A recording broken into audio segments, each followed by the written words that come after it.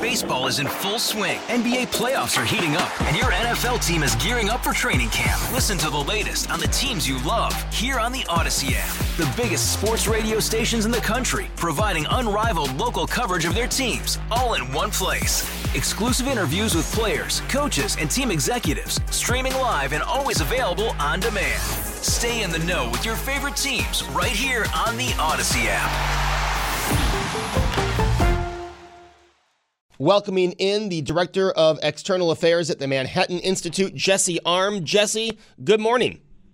Good morning. Thank you so much for having me. You know, so much focus on the 2024 primaries and the upcoming election, but let's start with the 2024 primaries. In the first three states is your piece, What Do Republicans Want? Survey analysis on the political and policy preferences of GOP voters in the first three states, Iowa, New Hampshire, and South Carolina. So, Jesse, as we look now, I mean, Donald Trump has the lead in all three states. Yeah, that's true. So consistent with other polling, our data does show that the 2024 nomination is Trump's to lose. The former president's lead notwithstanding, a sizable chunk of the electorate remains open to changing their mind.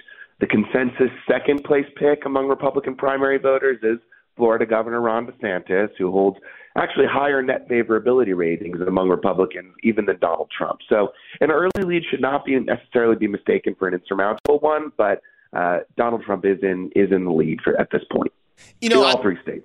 I think back to 2015, which that seems like it was, an eternity ago. But Jeb Bush had the lead, this long before the primary.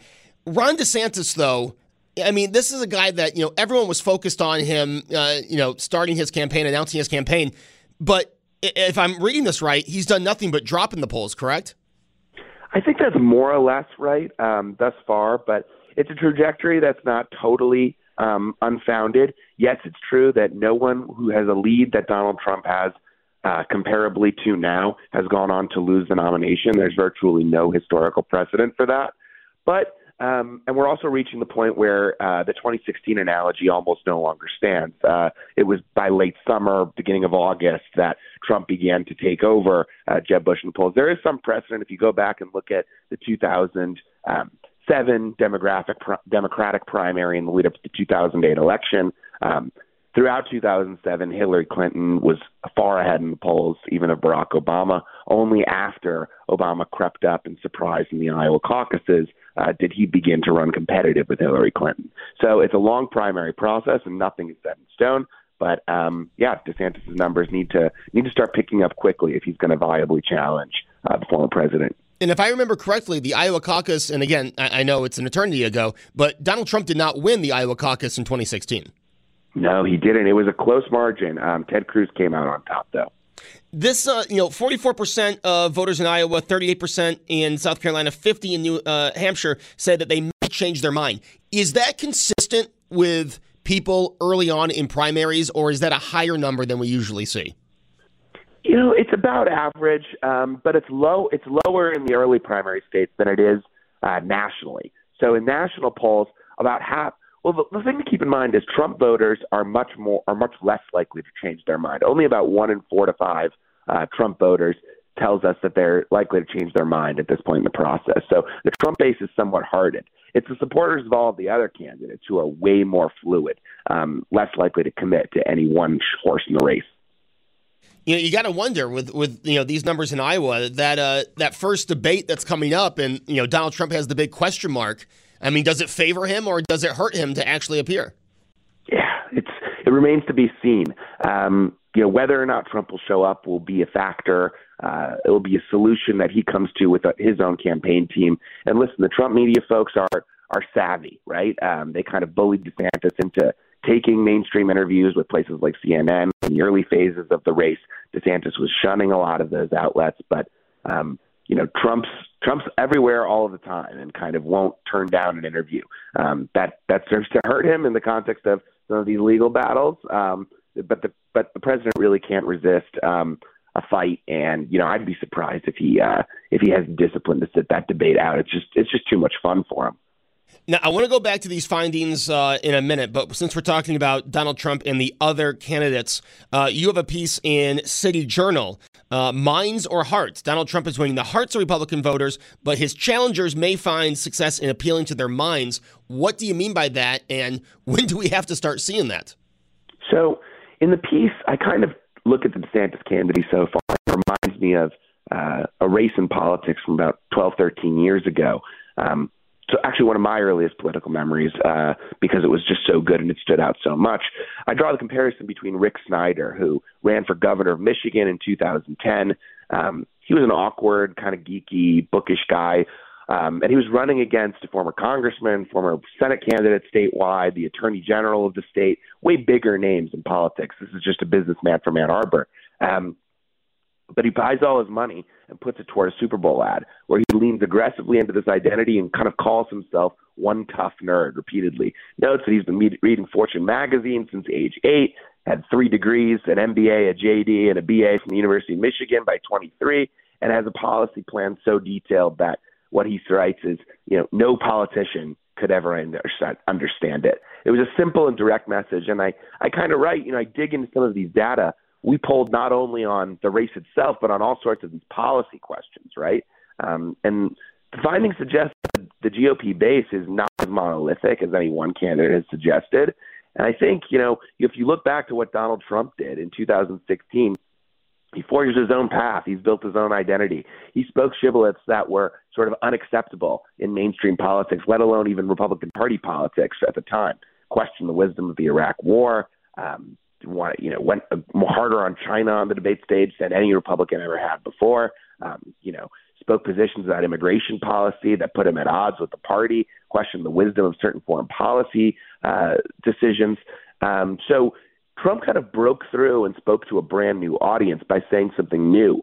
My suggestion when I go and look at all of this data and where the base is on policy, that the only way someone's going to get ahead of Trump now is not by out-Trumping him, but by building their own brand. For Ron DeSantis, that might mean leaning into that nerdy, awkward, policy wonkish personality, but you got to be your own man in the race. Back in your findings of these voters in the first 3 states, you asked the question, is it more important for Republican candidates to win elections and be in power, even if that means making compromises or moderating their position on certain policies? This seems like it's pretty split between voters. Yeah, it's actually one of the starkest points of contrast between Trump voters and DeSantis voters, which I found super interesting, right? The Trump voters tell us in no uncertain terms that they think it is more likely, or rather, Trump voters are more likely to say that it is most important for Republican candidates to stay true to their principles and fight, even if that means losing elections and not being in power. DeSantis backers overwhelmingly tell us that it is more important for Republicans to win elections and be in power, even if that means compromise and moderation. I think that gets at one of the core disputes of the GOP base today.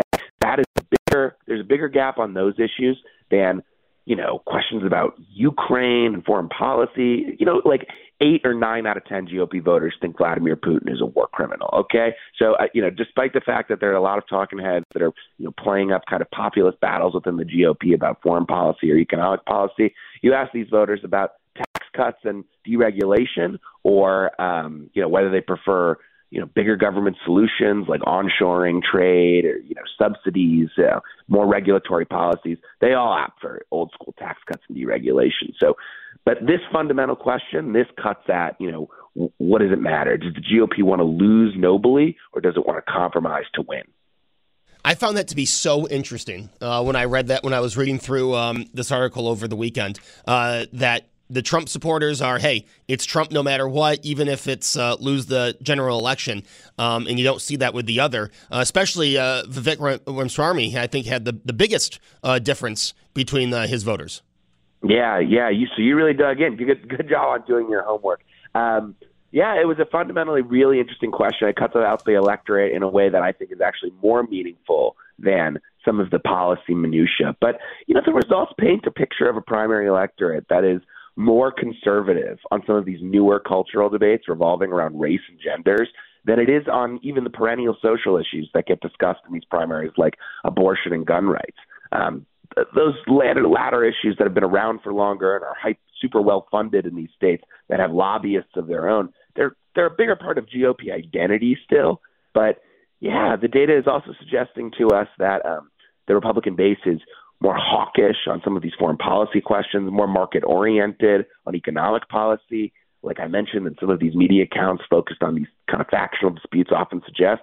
And immigration, which is a super high priority for Republican primary voters of all stripes, second only to economic concerns, say that even with outrage over the illegal border crossings happening at the southern point of this country, Republicans kind of stop short and reject total restrictionism. They wish to ease legal immigration for folks that are highly skilled, have things like degrees in science, technology, mathematics, and if they're going to be financially independent, of course. They don't want immigrants who are going to be highly reliable on our welfare system.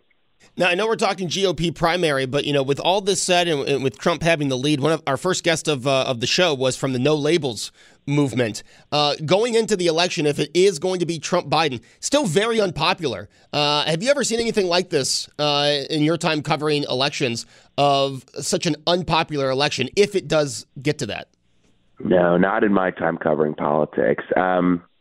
Yeah, look, questions can be raised about the efficacy of the primary system altogether, but I would, because it's so hard to knock out an incumbent president, we essentially have two incumbent presidents running against each other for both of these parties. They are held captive, and the primary system is such that, the voters are going to go and they're going to recognize, and by and large, they're going to go with the name they go with. They're going to go with the name they know. They're going to opt for the candidate that is most famous, that they recognize, that they know the most about.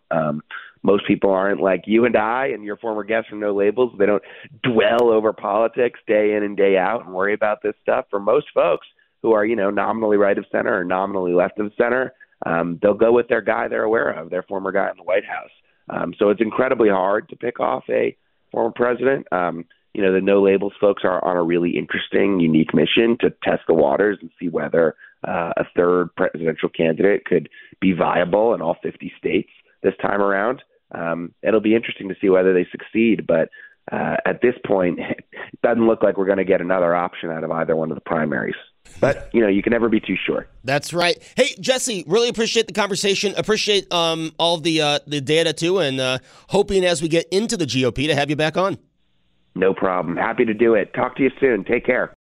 Baseball is in full swing. NBA playoffs are heating up, and your NFL team is gearing up for training camp. Listen to the latest on the teams you love here on the Odyssey app. The biggest sports radio stations in the country, providing unrivaled local coverage of their teams, all in one place. Exclusive interviews with players, coaches, and team executives, streaming live and always available on demand. Stay in the know with your favorite teams right here on the Odyssey app.